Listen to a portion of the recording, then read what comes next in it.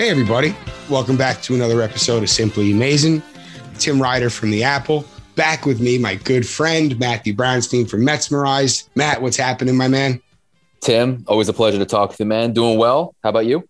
Doing good, man. Doing good. I was on the road all day today. It's Thursday. We're recording Thursday. And all around. I was in Connecticut. I was all over the place. And like we were just talking off air, how the cat, now he's scratching to get back out of the room. You got to love that. But just another day in paradise, man. I think we are officially 3 weeks away from opening day, which is extremely exciting.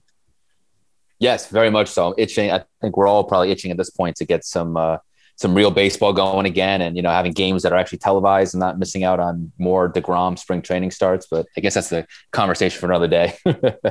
Yeah. Oh, with the Astros TV deal, and hey, at least we get I think we get a Friday afternoon game tomorrow. Anyone who's around, I believe the game is today. If you're listening, the game's on SNY. So, and it's been nice. We've had Gary and the whole crew in the booth. It's been very cool. Always great hearing their voices. Yeah, you feel like baseball is somewhat back at this point when you're hearing their voices in the booth, and we're getting closer and closer to opening day. So yeah, man, very exciting, and obviously we're all optimistic at this point and just raring to go. Oh, the optimism never dies, my friend. Once that dies, man. Oh yeah, no, Tim is the ultimate optimist, and I love him for that. That is probably one of your best traits, man. And I wish I had more of it. I wish it was all good traits, but we all have our little quirks, and I'm no different than anyone else. But Mets skipper what makes us. Exactly. Mets skipper Luis Rojas was talking to the media ahead of the Mets and Astros game on Thursday night. Let everybody in on a couple of big pieces of news.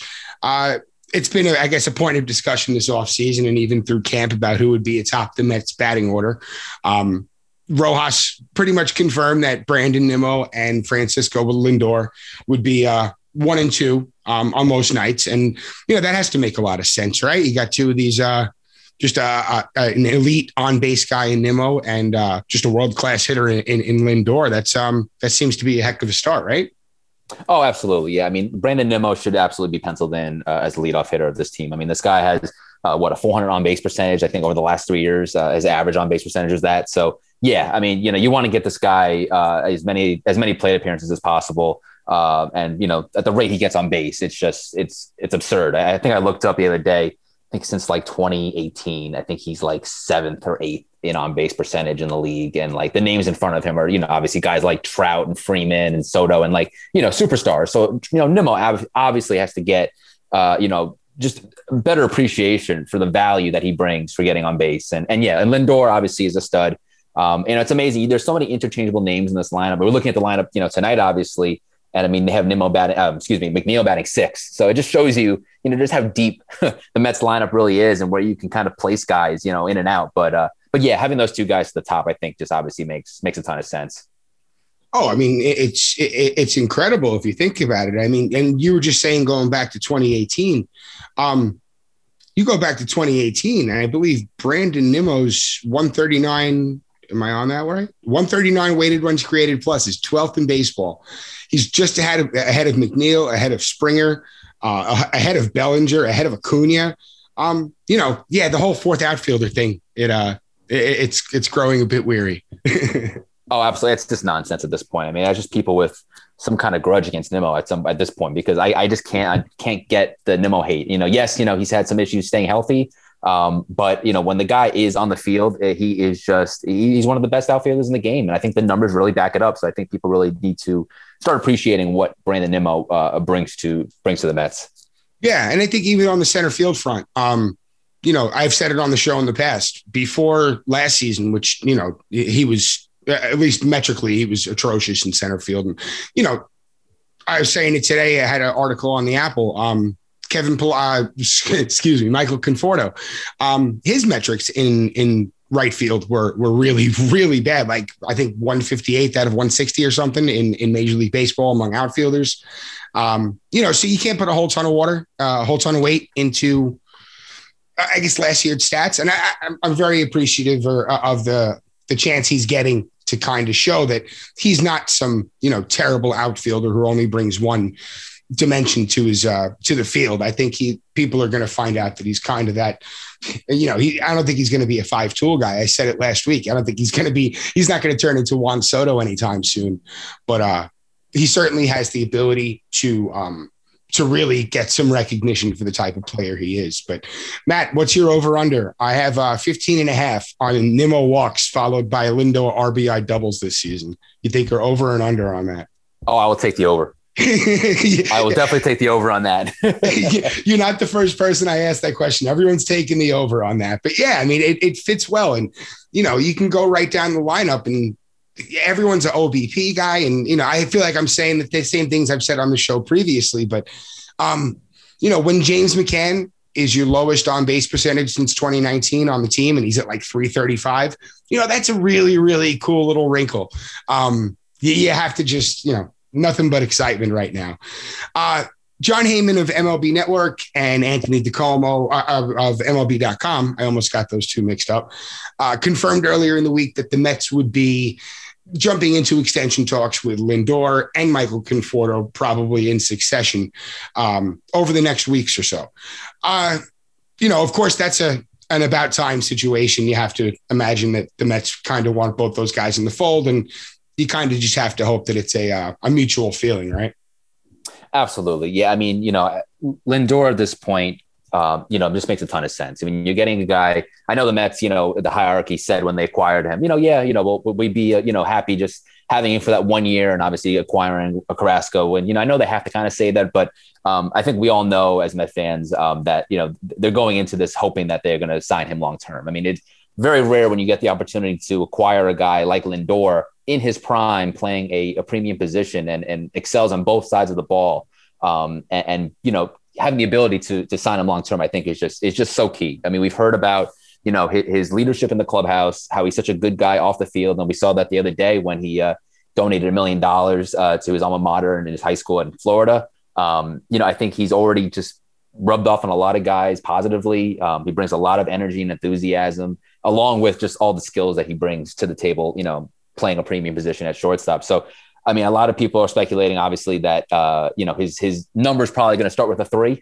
We're probably talking about a $300 million contract. It just depends, I guess, on the length.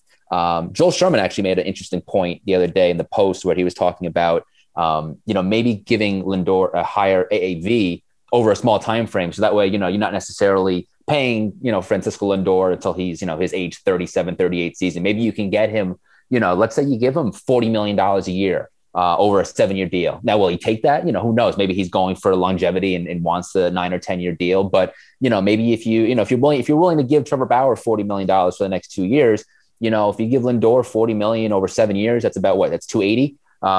Maybe he takes that and then you have him through his age 34 season as opposed to having him through his age, 37 or 38 season. But I mean, he just makes a ton of sense to sign long-term. When you have that ability to sign a guy in his prime that plays a premium position like that. I mean, the Mets really need to get this done. And I think a lot of fans won't feel like, and I don't know if it's justified or not, or if it's right, but I think a lot of fans won't feel like the offseason is a success, quote unquote, until they actually sign long-term Francisco Lindor and Michael Conforto. Yeah, like these are,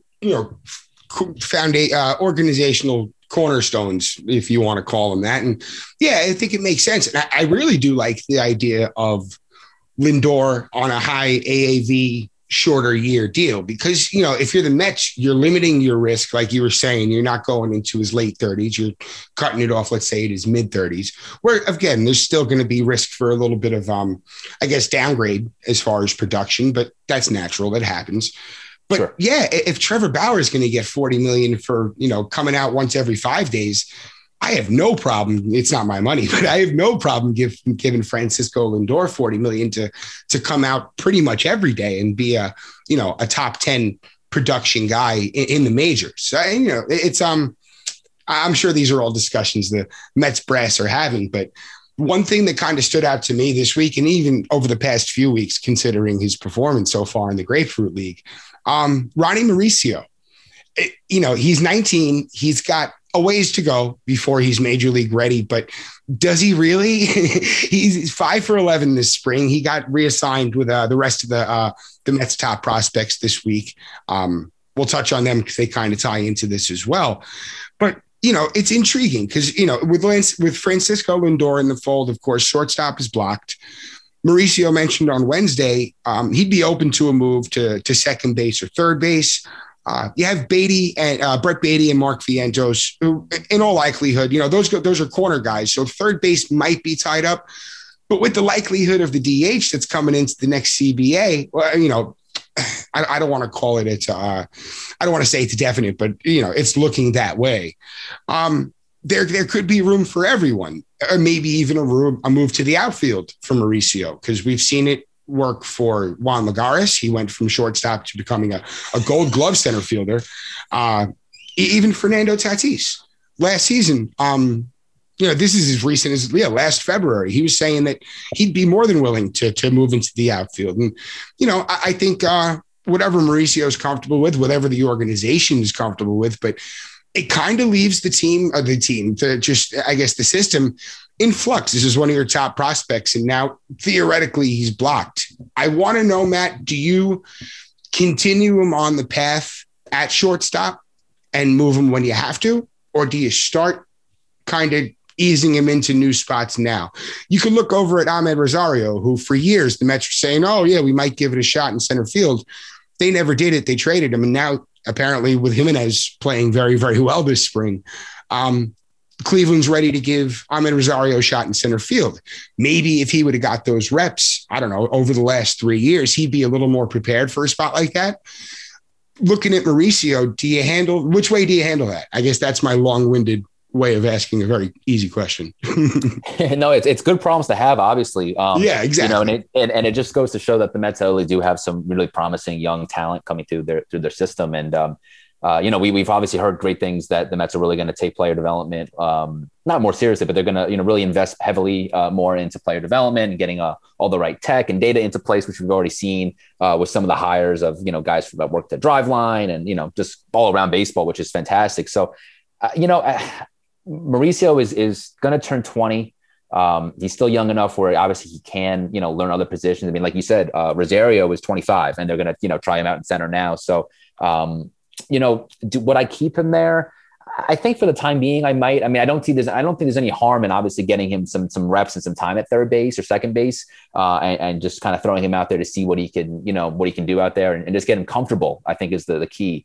But I in terms of a full change, I don't think you necessarily have to, I mean, we had a little bit of this discussion back in the day when, they were talking about Pete Alonso maybe moving over to third base. And, the Mets obviously kept, Pete at first and all the guys that you mentioned too before. But, I think it's good problems to have, obviously, for the Mets.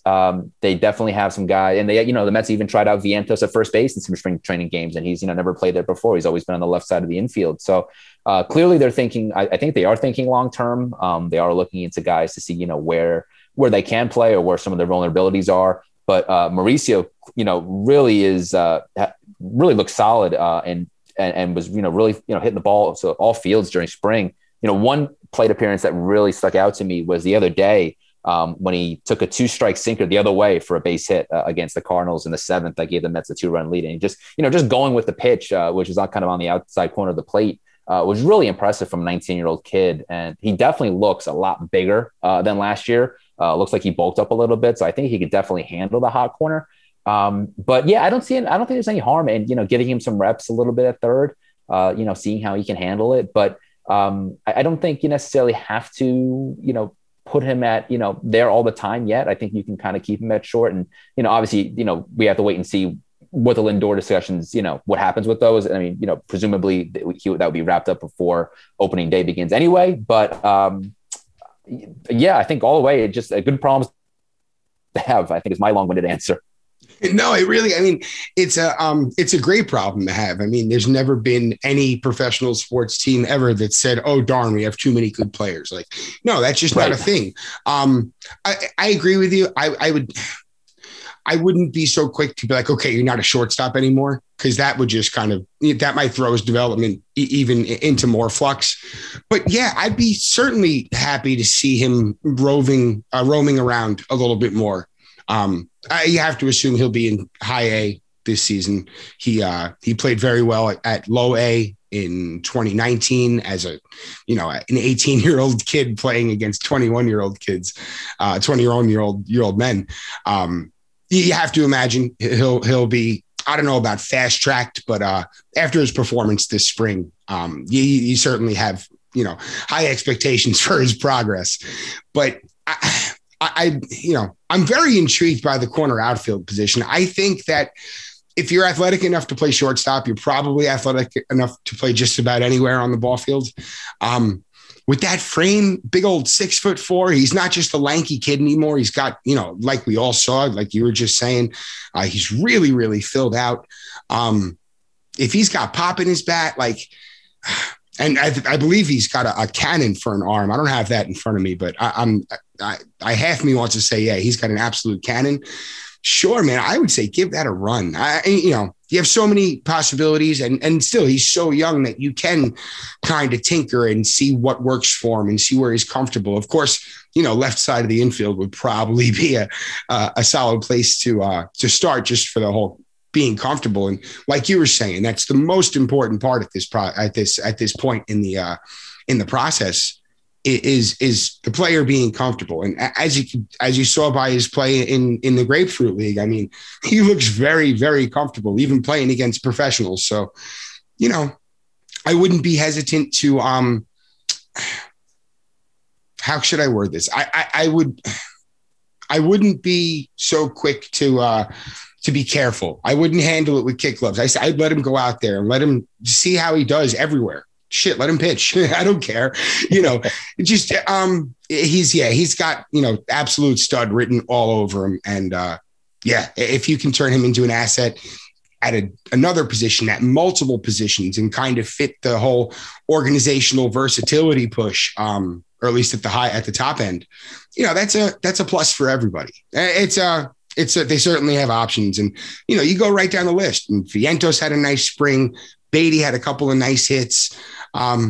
Really, for all the shit that I keep on cursing, my apologies for all the stuff that this organization got for their farm system and trading a lot away. And sure, you can't ignore the fact that they would have a lot more talent here if they held on to more than half of it. But they really did a very nice job of drafting, and that goes to the guys in the scouting office who we all the Mark Trematas and what's the Tommy Tanuas? Thank you so much, Matt. you know how it is.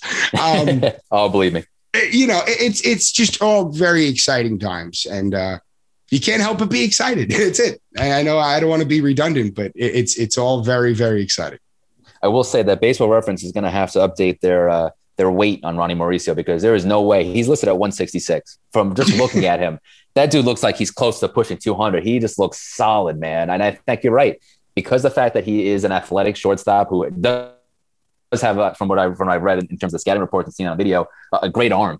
You really have endless possibilities of kind of where he can play, So I think why not take the chance and see, what he can do and how he can progress at other areas, without, stunting his development. Because obviously, the mental aspect is key, right? So you don't want to take him off short and kind of, mess around with him too much, where now you're, having him question where he's going to play and where he's going to start every night, So you want to have obviously like a concrete plan, somewhat in place where the player knows what is, being put in place and what he's being asked of. And the organization knows, what the goal and what the plan is for him. But he's young enough where, like I said, he's not turning 20 until April 4th. You have a lot of developmental time with this kid still. And the future is certainly bright for him.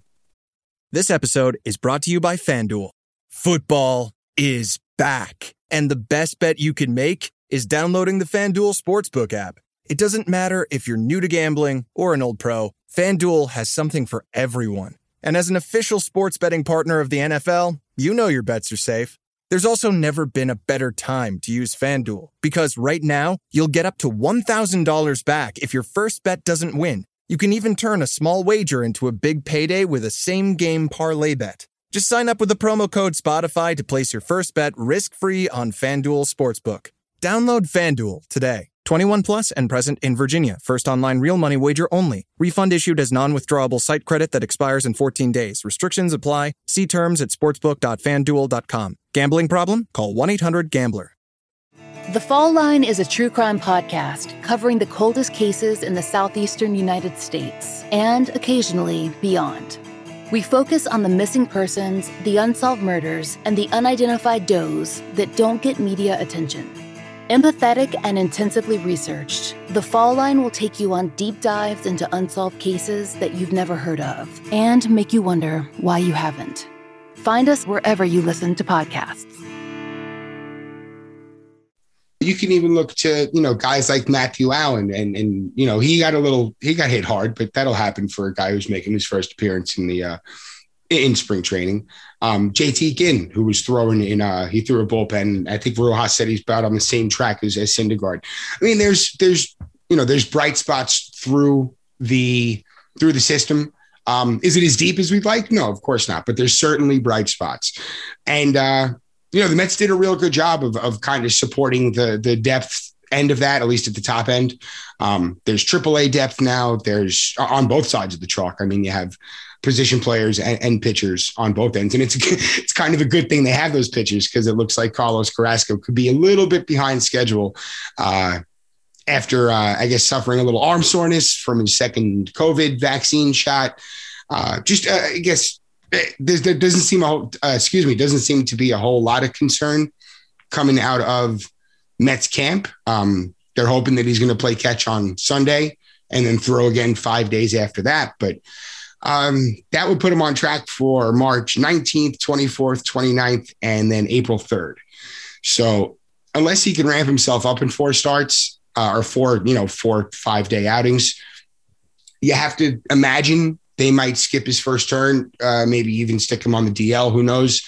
But it's probably a good thing the Mets went out and got all this depth this year, huh?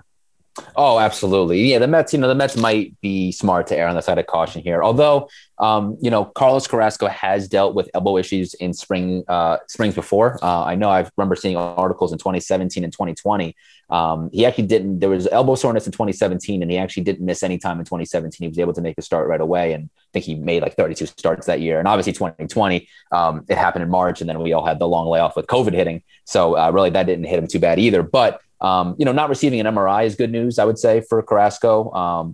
Like you mentioned before, obviously he received both the COVID shot, so that could play a role as well.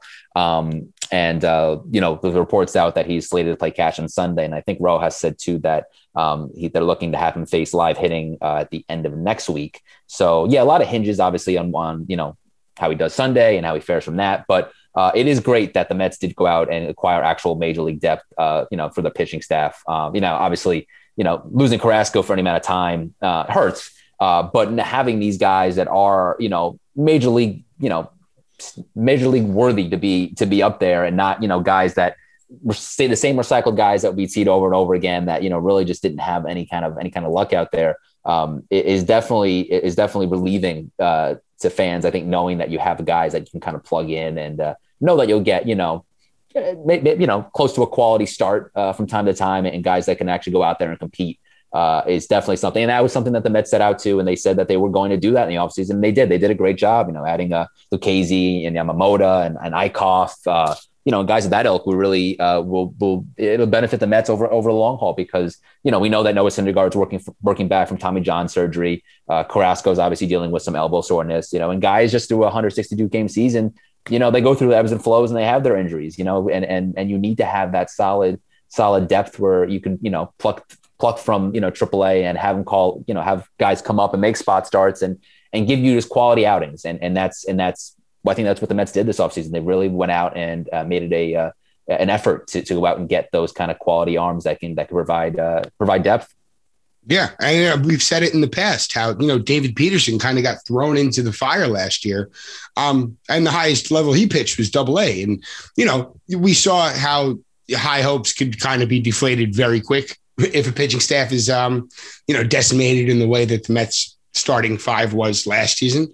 And, nobody wants to see that happen again. And you were saying, Lucchesi, Taijuan Walker, who looked very, all things considered, it's spring, but lots of heat behind his fastball. Very impressive so far.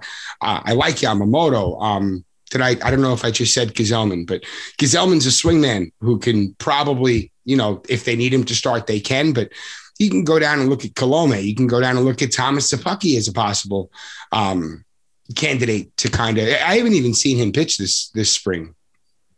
I know maybe he got a couple of outings, but I haven't even just. That kind of popped into my head. I really haven't even noticed him throwing. I think I missed him too, honestly. I think he might have gotten into a game, but I can't really remember either. Yeah. I honestly don't know. Yeah. But, they have options and it's not, wing and a prayer options, and this is not a knock on the guys who've been here in recent years, but in most cases it wasn't, let's put it at 4A depth. That's what a lot of these guys were in. You can make an argument that Jordan Yamamoto might be 4A depth, but boy, his upside is a lot higher than 4A. I know you've been talking a little bit recently, and I guess Taijuan Walker kind of falls into this category too. The Mets have done a real good job of bringing in guys, and I know that the whole organization has kind of made a push towards just an analytically based push, or kind of expanding technology, moving on to the new generation. It's about time on that front as well. But I know you've pointed out, and I guess we've had private conversations about it too, regarding I guess the Mets are bringing in. I don't know if it's on purpose or if it's just a coincidence, but you have a guy like Joey Lucchesi and Taijuan Walker, who these guys are able to mirror their spin axes. Am I saying that right? Oh, absolutely. Yeah. And Taijuan Walker is one in particular that I was looking at. His four-seam fastball and his curve mirror each other perfectly. And basically what I'm talking about when mirroring is that it's either 6 hours on the clock, if you're thinking that, or in degrees, 180 degrees difference. So for Taijuan Walker, his four-seam fastball is a 1 o'clock and his curveball is a 7 o'clock, or 180 degree difference. So when you talk about throwing those two pitches, it's hard. It's all about deception. So those two pitches are now going to look very similar because they're traveling, on the same axis. Not to mention his active spin. When you incorporate active spin, and Michael Augustine wrote a great piece on this, and he does great pitch overlays and tunneling work, and has worked for MLB and ESPN and Fangraphs and so on. But he talked about. I don't want to interject. Funny story. Me and Mike Augustine used to write together at Friars on Base.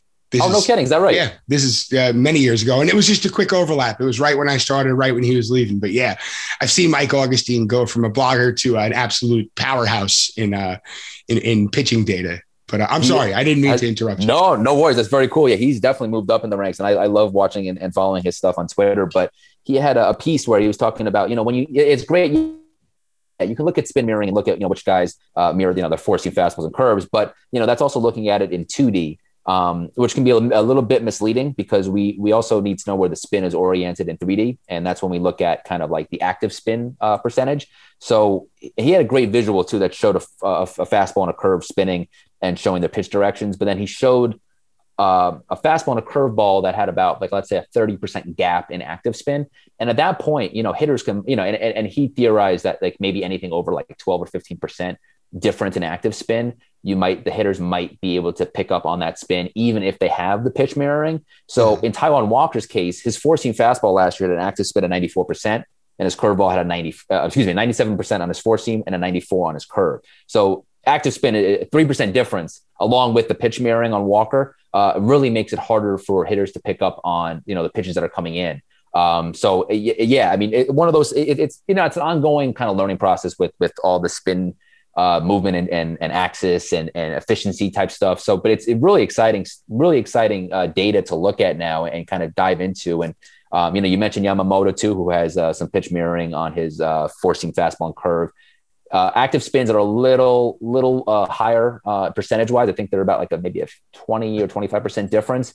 But yeah, I mean, definitely it's encouraging to see the Mets, look like they're incorporating more and more analytics. That was something that, Steve Cohen, really talked about beefing up, and, the hire of Ben Zosmer from the Dodgers now, who's going to oversee the analytics department, is exciting. Some of the guys they brought in over the, this off season, and guys that have, previous driveline experience is really interesting too. So, a lot of really cool stuff to dig into, and all this stuff, for anybody that's interested, Baseball Savant is just a factory when it comes to all this kind of data And I literally can spend hours and hours, and I'll look at the clock and realize that I've been on it for 3 hours. It's very easy just to lose yourself in all this stuff. So, it really, really cool stuff to take a look at. Oh, it's so interesting. And even like reading into, the driveline stuff, the stuff from Rob Friedman, Pitching Ninja. Saris just did something recently on seam shifted wake, which I believe also Rob Friedman and those guys got into. Just wild. I mean, I'm learning about Magnus effect, and I'm not in high school science class. Like, this is just it's mind blowing that the information has allowed everybody knew that. Yeah, okay, seams help the ball move as it's being thrown. Yeah, of course, that's what the seams are there for. But learning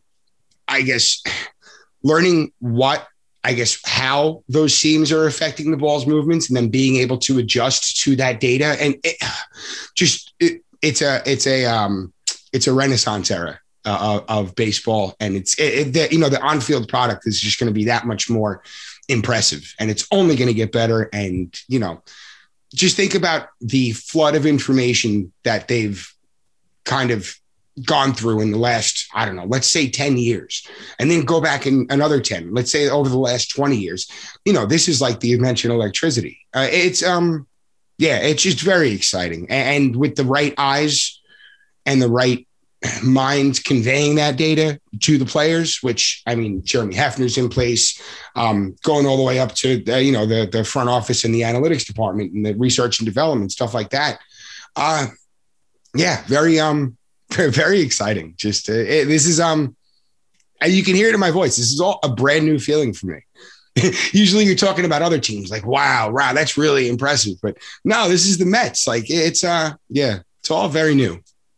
Absolutely. And I know you brought up, Saris before, and I just wanted to bring this up because I thought it found it really interesting. He had an article the other day about, which teams develop velocity best and which teams develop velocity and movement best, and kind of, looking at some data that he could pinpoint and trying to come up with that. But aside from that, there was a really cool quote from there that he pulled. I forgot who he was talking to specifically, but it was somebody that, is obviously in the know and has access to this information.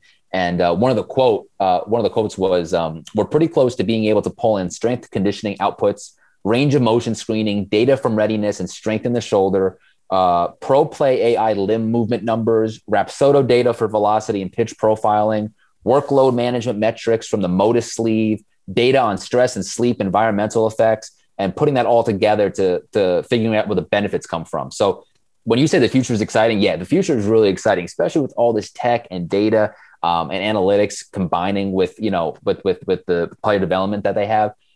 There's so much in the works for Major League Baseball, just in general, when it comes to having this information at their fingertips and being able to utilize this data in tech in ways that they probably never thought they would.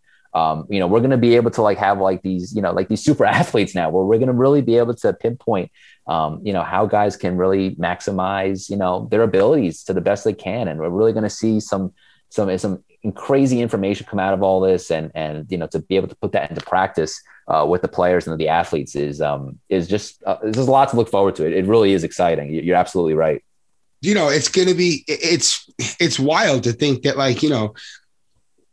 amateur scouts in 5 years they might not be looking for the kid who throws 99, which of course he's always going to stand out, but they might not be looking for that kid. They might be looking for the kid with perfect mechanics that can fit that mold, who has maybe a higher ceiling because of those mechanics. Just like you said, they're building super athletes, and that's with the information available, and even going down to, and guys, this is for everyone. We're going to be talking to this is local to me, Long Island high school baseball coverage this year. We're going to be talking to local college coverage this year as far as what type of biomechanics and information is being used at that level. We're really taking a deep dive into this. We're going to try and continue this through the year. And Matt, I hope you're going to be involved on this as well, because my friend, you are going to be a professional soon. Is that correct? Very nice of you to say. Well, I am going back to school. I'm going to get my master's in sports analytics and management. I'm going to be doing, thank you. I'm going to be going starting May. It's a 20-month program. It's all online, so it's going to be new for me. I'm used to obviously like, the in-class, sessions and stuff, but here we are. And it's going to be fun. So I'll be able to continue to work full time and get my master's, and hopefully, and I'm looking forward to learning a lot more and understanding more information and being able to, read the data and relay it in better ways. And I can't wait. I'm really excited. Well, dude, as soon as you get a job in a front office, man, I'm telling you, I got an eye for talent. You got to hire me as a scout. Absolutely. You got it. Awesome. Absolutely. If I'm going there, man, I'm bringing you, Tim. That's what I like to hear. And you're being recorded right now. So I have, I got something to hold over you. Absolutely. Absolutely. We need the optimism though. So, I try to see the best in everyone. I really do. Shout out to Michael Garathi. He's my buddy. He's at Arizona State. He's a Cronkite student. I had to bail on them. I was supposed to be on their podcast on Wednesday night. I had some family stuff going on. I had to take care of that. But Michael wanted me to, he wanted me to go through a list of the most overrated players. I'm like, Mike, you don't know me, bro. I'm a positive person. I'm not looking for that. I'm looking at the most underrated guys. He's like, oh, you missed that episode. I was like racking my brain. So Mike, I'm sorry for missing the show, but I do have a list. I stayed up and made one last night because I felt bad. Good man. Matt, I was going to say, they definitely need to have you on for the underrated, man. I don't know what they were thinking. That just is right up your alley. No, hey, it's okay. I'm happy to be invited anywhere these days, man. This is, especially being on like a group Zoom call that they do. It's almost like being like in a room full of people, which, except for being around my wife and kids, I forget what it's like to be in a room full of people. So it was certainly a little missed out on. So I'll have to catch up with them next time. Absolutely. Yeah. We all need the opportunity to feel like, normalcy is still around us, and hopefully there are better days ahead. So, we're getting closer, man. Yeah. It's exciting. Coming. It is. My mom just got her appointment scheduled for a vaccine, not until May, because on Long Island, it's practically impossible to find an appointment. So we got her set up yesterday, and hopefully I'll be doing mine at some point soon, hopefully too. So one day soon at Citi Field, it is going to be a party. And well needed. Yes, we are all waiting to safely go back and to have, baseball at our forefront and get this all behind us. So those days are coming, folks. So let's just keep doing the right thing and we'll get there. Yes, that is right. Wear a mask, everybody. You still have to wear a mask. Everybody remember that. Matt, what do you got cooking? You got any interviews lined up? So I'm actually working on, I'm transcribing. I just conducted an interview with former Met TJ Rivera, who was a lot of fun to talk to. Yeah, very fun to talk to, man. Got a good 35 minute conversation with TJ. He is still looking to play. He actually was with the Phillies last year, and then they cut him when they made their round of cuts again, before COVID hit. So he didn't re-sign with anybody, but still working out. He actually played in the Puerto Rican winter leagues this offseason. And he's still looking to play. So, and he's only, I think he's like 32, 33, but it was funny. I was talking to him and, I said, there's some similarities with him and McNeil, both guys that were kind of, under the radar, obviously. I mean, obviously McNeil was drafted and TJ wasn't, he was an undrafted free agent, but both guys that were just kind of, in the system, both, high contact, high batting average kind of guy. McNeil does get on base, obviously at a higher clip and has some power, but both, when they both got their call-ups, both really, rolled with it, and if TJ didn't get hurt, didn't need Tommy John surgery, who knows? He might still very well be with the Mets and penciled in second base and history might be a little different, but really positive guy, and he's hoping to continue to play. So working on that. So hopefully that'll be out, for the next week or so. Ooh, 35 minutes. I do not envy your transcribing adventures over the next few days. That's a lot of transcribing. It is, but that's nothing. I think my longest interview, one of the first ones I did years back was with Rick Peterson. That was an hour and a half. Wow. Man. That was rough. That took I was a good 4 days because I couldn't do it all straight. I needed to pace myself on that. And, that was pretty brutal. As much as the interview was great, it was just tough to, transcribe that. If I remember correctly, he's a really insightful guy, right? Very insightful. Yes. Very cerebral. And has a lot of, listen, all the stuff he said was fantastic. So Nothing against Rick for talking. I love it. I'd rather have guys talk more than just give me, the vanilla answers and the very cliche answers. So I always appreciate that. But yeah, he went into some tangents, and it was interesting to hear him just kind of sit back and talk and, let him kind of air out what he had to say. But yeah, he is very, very in tune with analytics and with the mind and the body. And he's an interesting dude, to say the least. Oh man, all this, all about, getting everything aligned and the whole cerebral approach and the tangents. You'd let Rick Peterson know we got a show for him to come on. He would be awesome to get, man. I think you know what, with your optimism and with Rick Peterson talking, man, I think you're just asking for greatness there. I think that would be a really cool platform for him. So Rick, if you're listening, man, come on the Apple. Come on Simply Amazing. This would be an awesome avenue. Oh, it'd be a great time. I would just feel bad for Andrew Claudio, our producer, for having to sit through a likely 2.5 hour chat about baseball analytics. But hey, Andrew's down. He's part of the gang. Listen, you got to give the listeners what they want. Yes. So, I'm sure everybody wants a 3-hour diatribe on the intricacies of confidence on the mound.